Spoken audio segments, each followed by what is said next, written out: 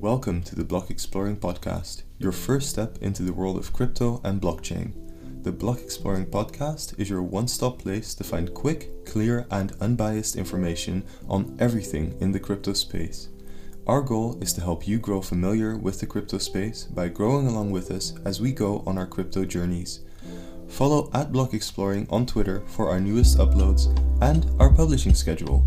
We, here at Block Exploring, are crypto enthusiasts working hard towards becoming experts. Today's podcast is presented by co-hosts Tommy and Elias. Find us on Twitter under @SabaiSquared and @OtokoCrypto. Right now you can find us on Spotify and YouTube. Before we start the episode, we would like to inform you that we are not financial advisors.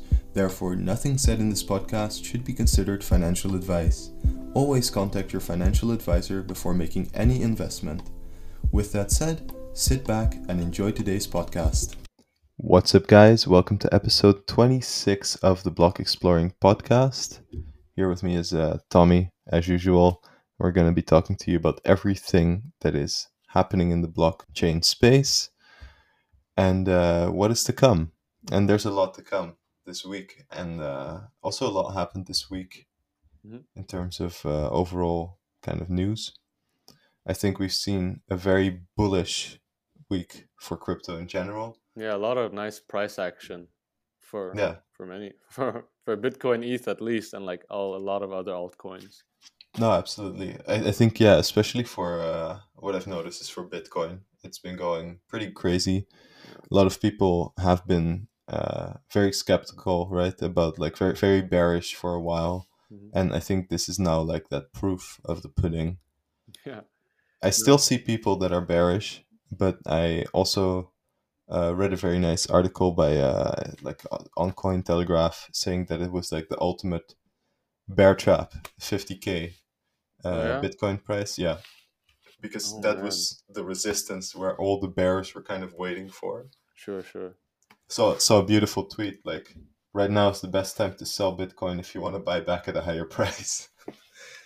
Well, yeah, man. Like what I've been seeing is like a lot of the wild end of year Bitcoin price predictions have been whipped out. Mm-hmm. So maybe the bears are doing their thing, but the bulls, yeah, they're also in full swing. With their long-term price predictions, 100K Bitcoin by the end of the year price predictions.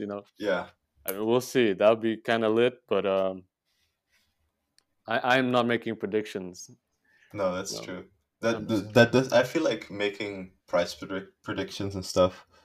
Like, I don't know who it helps per se, right? Like I see it a lot on Twitter. Like these are my top 10 picks for quarter four, and you see like, I don't know, like ADA €6, which destroys the market cap basically. But it should. I mean, price prediction should just be something that you have for yourself, right? Because you gotta know your positions and like what you're comfortable with, and like, yeah, your price predictions really should be relative to you, and like what you're comfortable with, and well, not necessarily, but you know what I'm talking about, right? Like, I feel like to answer your question, the price prediction is that you're making probably just helps you. Like, doesn't help anyone else necessarily, because like, what are they really just gonna trust? What you believe the price action is gonna be? Yeah. No, that's true. You remember we had like this moment where everyone was like almost calling for another DeFi summer. Mm-hmm. And there were all these wild price predictions, and then like, I don't know, infrastructure bill dropped. Mm-hmm. Yeah, and dude. That entire summer was gone, right? That was when was that? Like May? I think May is when we saw that bull. It was like the bear market in the bull market. That was a rough time.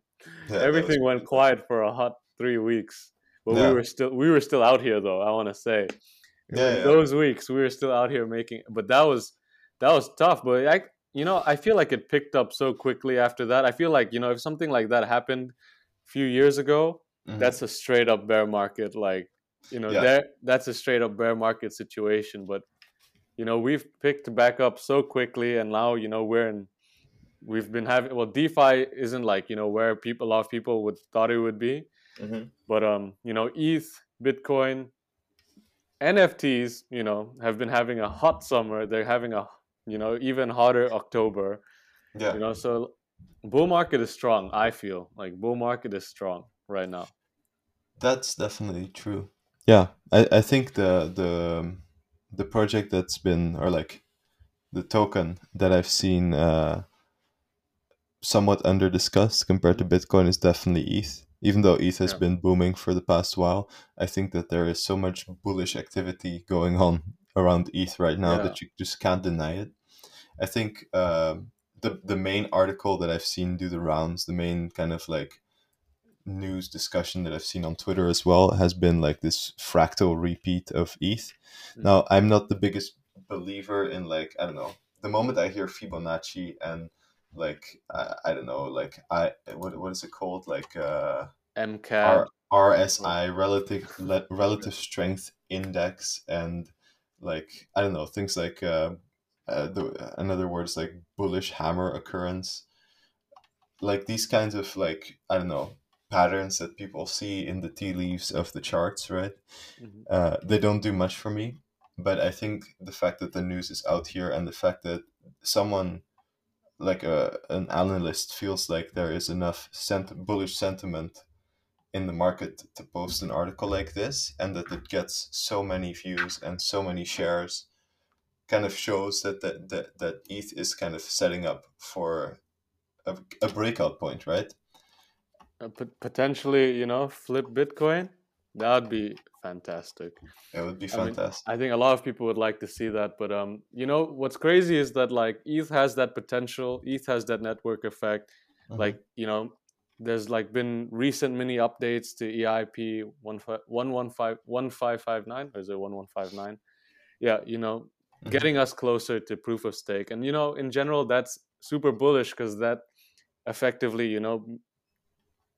pushes us forward closer to what Ethereum's mission is. And I Yeah, think as a whole, this direction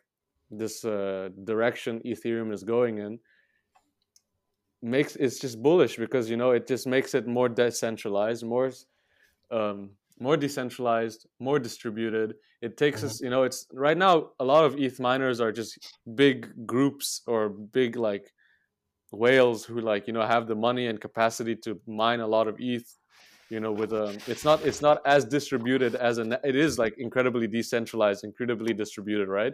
But yeah, it's like how much can an individual person actually get in on this yeah, validating the network, right? And I think proof of stake allows more people to get involved in validating the network, which means more more security. And you might yeah, be saying like, okay, you need 32 ETH to run your own validator node, right? And 32 ETH is a lot of money. But hmm, there's so many services now where you can give in your ETH to a pool and like yeah, earn a proportionate cut of I know Lido is like one of these yeah, services where you can give and Rocket Pool, you can put some ETH in a smart contract, and they that so you're basically delegating your ETH to them to run a validator node, and then you earn a proportional share of the transaction fees that they earn from validating the blockchain. yeah, So if you see it like that, it really does democratize Ethereum network even more. So I feel like that's hella bullish. yeah, absolutely. And I think also the supply shock that most Yeah. likely is incoming for Mhm. ETH because of all these ETH burns that we've been experiencing. Dude, just And Coinbase alone burns a lot, a lot of yeah, ETH. I wanted to give a number, but it's just a lot of ETH. And it's not just yeah, Coinbase. We have loads of decentralized. Coinbase isn't decentralized, but there are loads of decentralized applications that are burning a lot of ETH because they hmm, actually move that much volume. yeah, OpenSea is also not a decentralized application, but for NFTs they move a lot of volume, mhm, a lot of money, and they burn a lot of ETH as a result. So you know, disclaimer, like we're talking a lot about ETH and a lot of bullishness. Like we both are probably like I know I'm invested in ETH, but like it's hype. Like there's a lot happening yeah, for ETH. It's very exciting, and I think as a whole, it's really good for the whole crypto blockchain space in general. Because if one of the big dogs like ETH is like progressing and growing as like and really bringing people into the space, I think that only like helps other things that are going on, like like other chains, like will probably get a lot of attention because people are coming into the space and researching like what Mhm. else is out there, for example. Or they might like, oh, think about like, oh, look at like what issues does ETH have, and then they look for other things, right? Yeah, Stuff like that, but it's that's true. interesting. Absolutely. And yeah, I mean, I also have some ETH, not much, because I use it mainly for paying for transaction fees on Ethereum. That's my main use of ETH right now. Hmm. But yeah, definitely. And I also see that if you look at the kind of like how many miners are holding ETH right now, right? Hmm. It hasn't been this much. Well, since 2016, basically, miners haven't held this much ETH. Hmm. So it's crazy because it really shows the amount of miners that are holding ETH is like a really good indicator of how far do the people that are actively kind of investing in ETH, right? Yeah, Investing as in investing money into keeping this thing running, sure. seeing the price action go up. Yeah. I think that's a very good indicator. Maybe for me, better. It's a bit more on a fundamental level, which I Mhm. prefer, than RSI curves and that kind of stuff. Sure. I find that take interesting because you're saying that people are like the miners who are investing, yeah, electricity costs to proof of work mine this Ethereum. Them Yeah, holding that is a better indication than of all these, this TA, yeah, But so your take is that they find it more worth it to hold ETH, despite the cost that they're incurring. But yeah. I was thinking that them holding this ETH might be an indication that like miners want to hold ETH because later they're gonna need ETH to validate the network. They're gonna need Yeah, ETH to stake the net. Like maybe it's probably both, to be honest. yeah, I think so. I But think they're gonna it, need 32 ETH, and most of them probably want to run multiple nodes if they can, right? yeah. Yeah. No, I also think like, right now if you mine ETH, most likely Hmm. your monthly electricity bill will be higher than the amount of ETH that you mine, in effect, You think right? so? Well, I Yeah, don't know what I the think math is, but I think at yeah, this point it kind sure. of exceeds the amount Hmm. facing the current price point, right? Okay. And if you're constantly making these costs, it's different putting money into ETH and seeing the price rise and being like, okay, I'm bullish on ETH, Yeah. versus actively kind of between air quotes making a loss on ETH every month Yeah. and saying, yeah, the price action validates this Yeah. I for reckon. me. I reckon it also depends on like how efficiently your rig actually mines this ETH. Absolutely. Yeah. So no, I get what you're saying as well. But Yeah. I mean, the point is, miners are holding ETH, and it's a thing.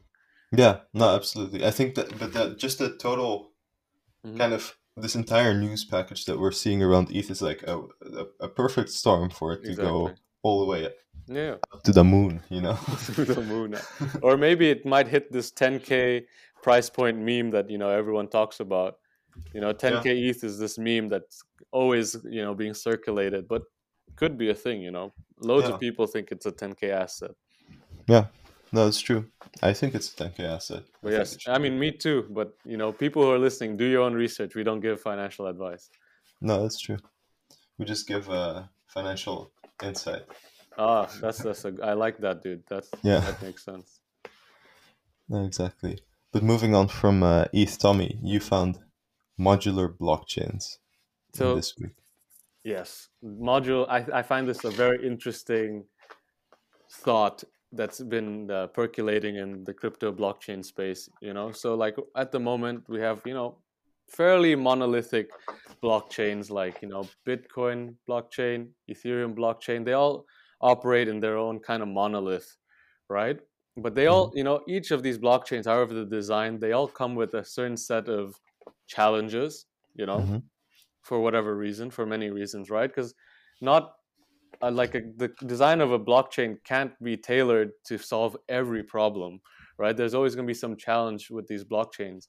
But how do you then improve or build a more interconnected world in the crypto blockchain through crypto blockchain? Or how do you improve on these like the challenges faced by these monolithic blockchains? And I think what's an interesting thought that's been put forward is what's called modular blockchains, right? Mm-hmm. So, for example, if we take Ethereum and we think of Ethereum as the security layer, which is why, Ethereum is so popular, right? Because Ethereum is believed to be the most decentralized and most secure blockchain network, out there at the moment, Yeah. which is why so many decentralized applications are building on it and all these kinds of things, right? And but obviously the challenges that Ethereum faces, it includes, the amount of transactions that can be included in each block, the gas fees, like, because it's such a congested network, can get absorbed like really really high. And how do you solve these issues is by creating modular solutions that connect to the security layer of this of Ethereum network. So for example, like if there's this gas issue fee, right? What kind of solutions are we seeing now? We see the percolation of layer 2 solutions like Arbitrum. We see layer 2 solutions like Polygon, which are Mm-hmm. different chains, right? But they're basically appended to the Ethereum blockchain for the security that they receive, right? Yeah.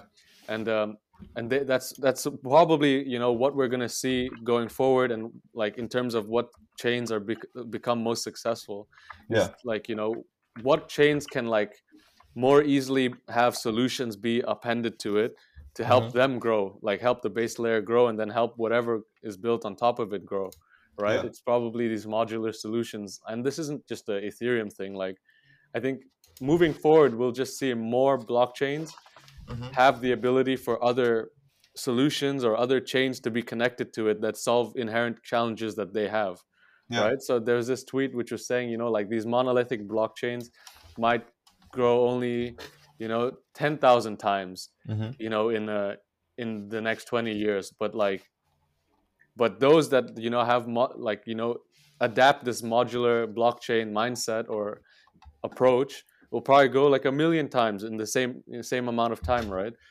So I think it's an interesting thought, because like I think both of us are kind of on the same page Yeah. Yeah. in terms of like thinking that we need a more interoperable blockchain space, right? Because we can't, because Definitely. the internet's not a monolith, for example, Mm-hmm. and blockchain networks are very much like you know the internet with built-in money, Yeah. right? So I think that's what we're going to move and progress to see, because no one wants to just like have Yahoo Mail and only be able to send emails to other people with Yahoo Mail.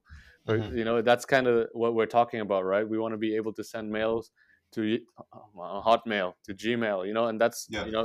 that connection is what we need, right? And that's what's going to progress crypto blockchain in the future. No, absolutely. And what you're saying here about like this interoperability and modular blockchains, it really reminds me of kind of the message that, well, one of my favorite projects out there, Cosmos, Hmm. Atom, is Sure. kind of putting out there, right? Like if you go to their website, or not their website actually, I think it's yeah, the website Blockchain Network. Really nice website when it Yeah. comes to kind of explaining cryptocurrencies and kind of their long-term vision, all that stuff. Shout out. Cosmos, right? They really explain like, hey, they have this kind of philosophy of what is blockchain 1.0, what is blockchain 2.0, and what is blockchain 3.0. And blockchain 3.0, well, it starts like this, right? Blockchain Hmm. 1.0 is basically Bitcoin.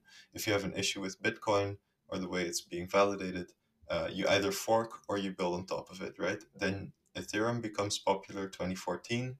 Yeah. You get the Ethereum virtual machine, you get applications, you get dApps. That's blockchain 2.0. You can build on it. You can kind of, you have some autonomy, but it still has its limitations like scalability, uh, and usability because of all these costs that you make, and a very low flexibility for developers. And I mean, you have the Ethereum virtual machine that's kind of a sandbox, but yeah, Hmm. there's still some stuff that can improve from it. And then you have sovereignty because all kind of layer two tokens are kind of second class citizens on the Ethereum Right. network. And if you look at the vision of Cosmos and the way Cosmos kind of goes about this discussion is saying we need an internet of blockchains to prevent this kind of second-class citizenship. I don't know if I agree For with this characterization, but it's probably but for another it's episode. how I remember them Yeah, yeah, explaining it. You know, yeah, it's yeah. I what they kind of say is we need an internet of blockchains to prevent kind of second-class citizenship on the Ethereum mainnet, and we need to move past proof of work systems because, well, they're inefficient. Mhm. And I think that kind of fits in with this idea of the modular blockchain, right? Yep. No, definitely. No, it definitely connects to it. And I think more projects are just going to adopt this approach, right? Because, I mean, what we see in traditional, like, for example, if we look at phones, right? Like, everyone wants to create their OS and everything needs to be, like, tailored to their OS and everything. It's like this ecosystems that, these companies are creating to just trap people in their own ecosystem. Yeah. But, like, the principles that draw people to blockchain or that are inherent in blockchain technology just don't vibe with that kind of approach. And Mm-hmm. something like modular blockchain and the kind of ethos that is emitted by the idea of modular blockchain is something more in line with the principles and ideas of most people building in the crypto blockchain space. So yeah. Yeah, no, absolutely. And I think that this issue kind of goes beyond just crypto, right? I think kind of to wrap up this episode, if you look at, there's this meme going on, right? Android users, their camera quality always looks like Minecraft characters. Now, how does this relate to modular blockchains? Apps like Instagram, apps like, I don't know, WhatsApp, Telegram, whatever you use, Mm-hmm. they do not facilitate the cameras of, for instance, Samsung and every other type of Android phone out there. There's only one program basically, and it's used to facilitate the cameras. But what happens through it is all kind of the camera qualities get compressed. They kind of use what your screen viewfinder gets, and Apple, they facilitate well because it's just one script that they have to write for it. And Right. this makes it impossible for an app to be interoperable and to optimally function using an Android camera Yep. because it can't interact with it. And what happens then is that the memes flow out of people using Android having bad camera quality. That's this lack of interoperability, and that's where we will eventually go. Is a fully interoperable ecosystem for both blockchain, but also for, I think, on a larger scale for the tech sector. Mm-hmm. So I think that's definitely, this is a huge issue. It's a very important issue. It's more of a 2050 issue than maybe a 2021 issue, but it is where the space is going. Exactly. I mean, it's just little steps, I think, that Yeah, like we start here now, but that's ultimately like where we're gonna be, right? absolutely. That's a good Yeah, example. exactly. Well, with that said, I think that was the end of this week's episode of the Block Exploring podcast. Mm-hmm. Everyone, thanks for tuning in. Thanks for the nice comments on our last episode. Really appreciate it. Shout out to you guys. And let us know what you want to hear next week on Twitter at Block Exploring. And we will see you in the next episode. Peace. Take it easy.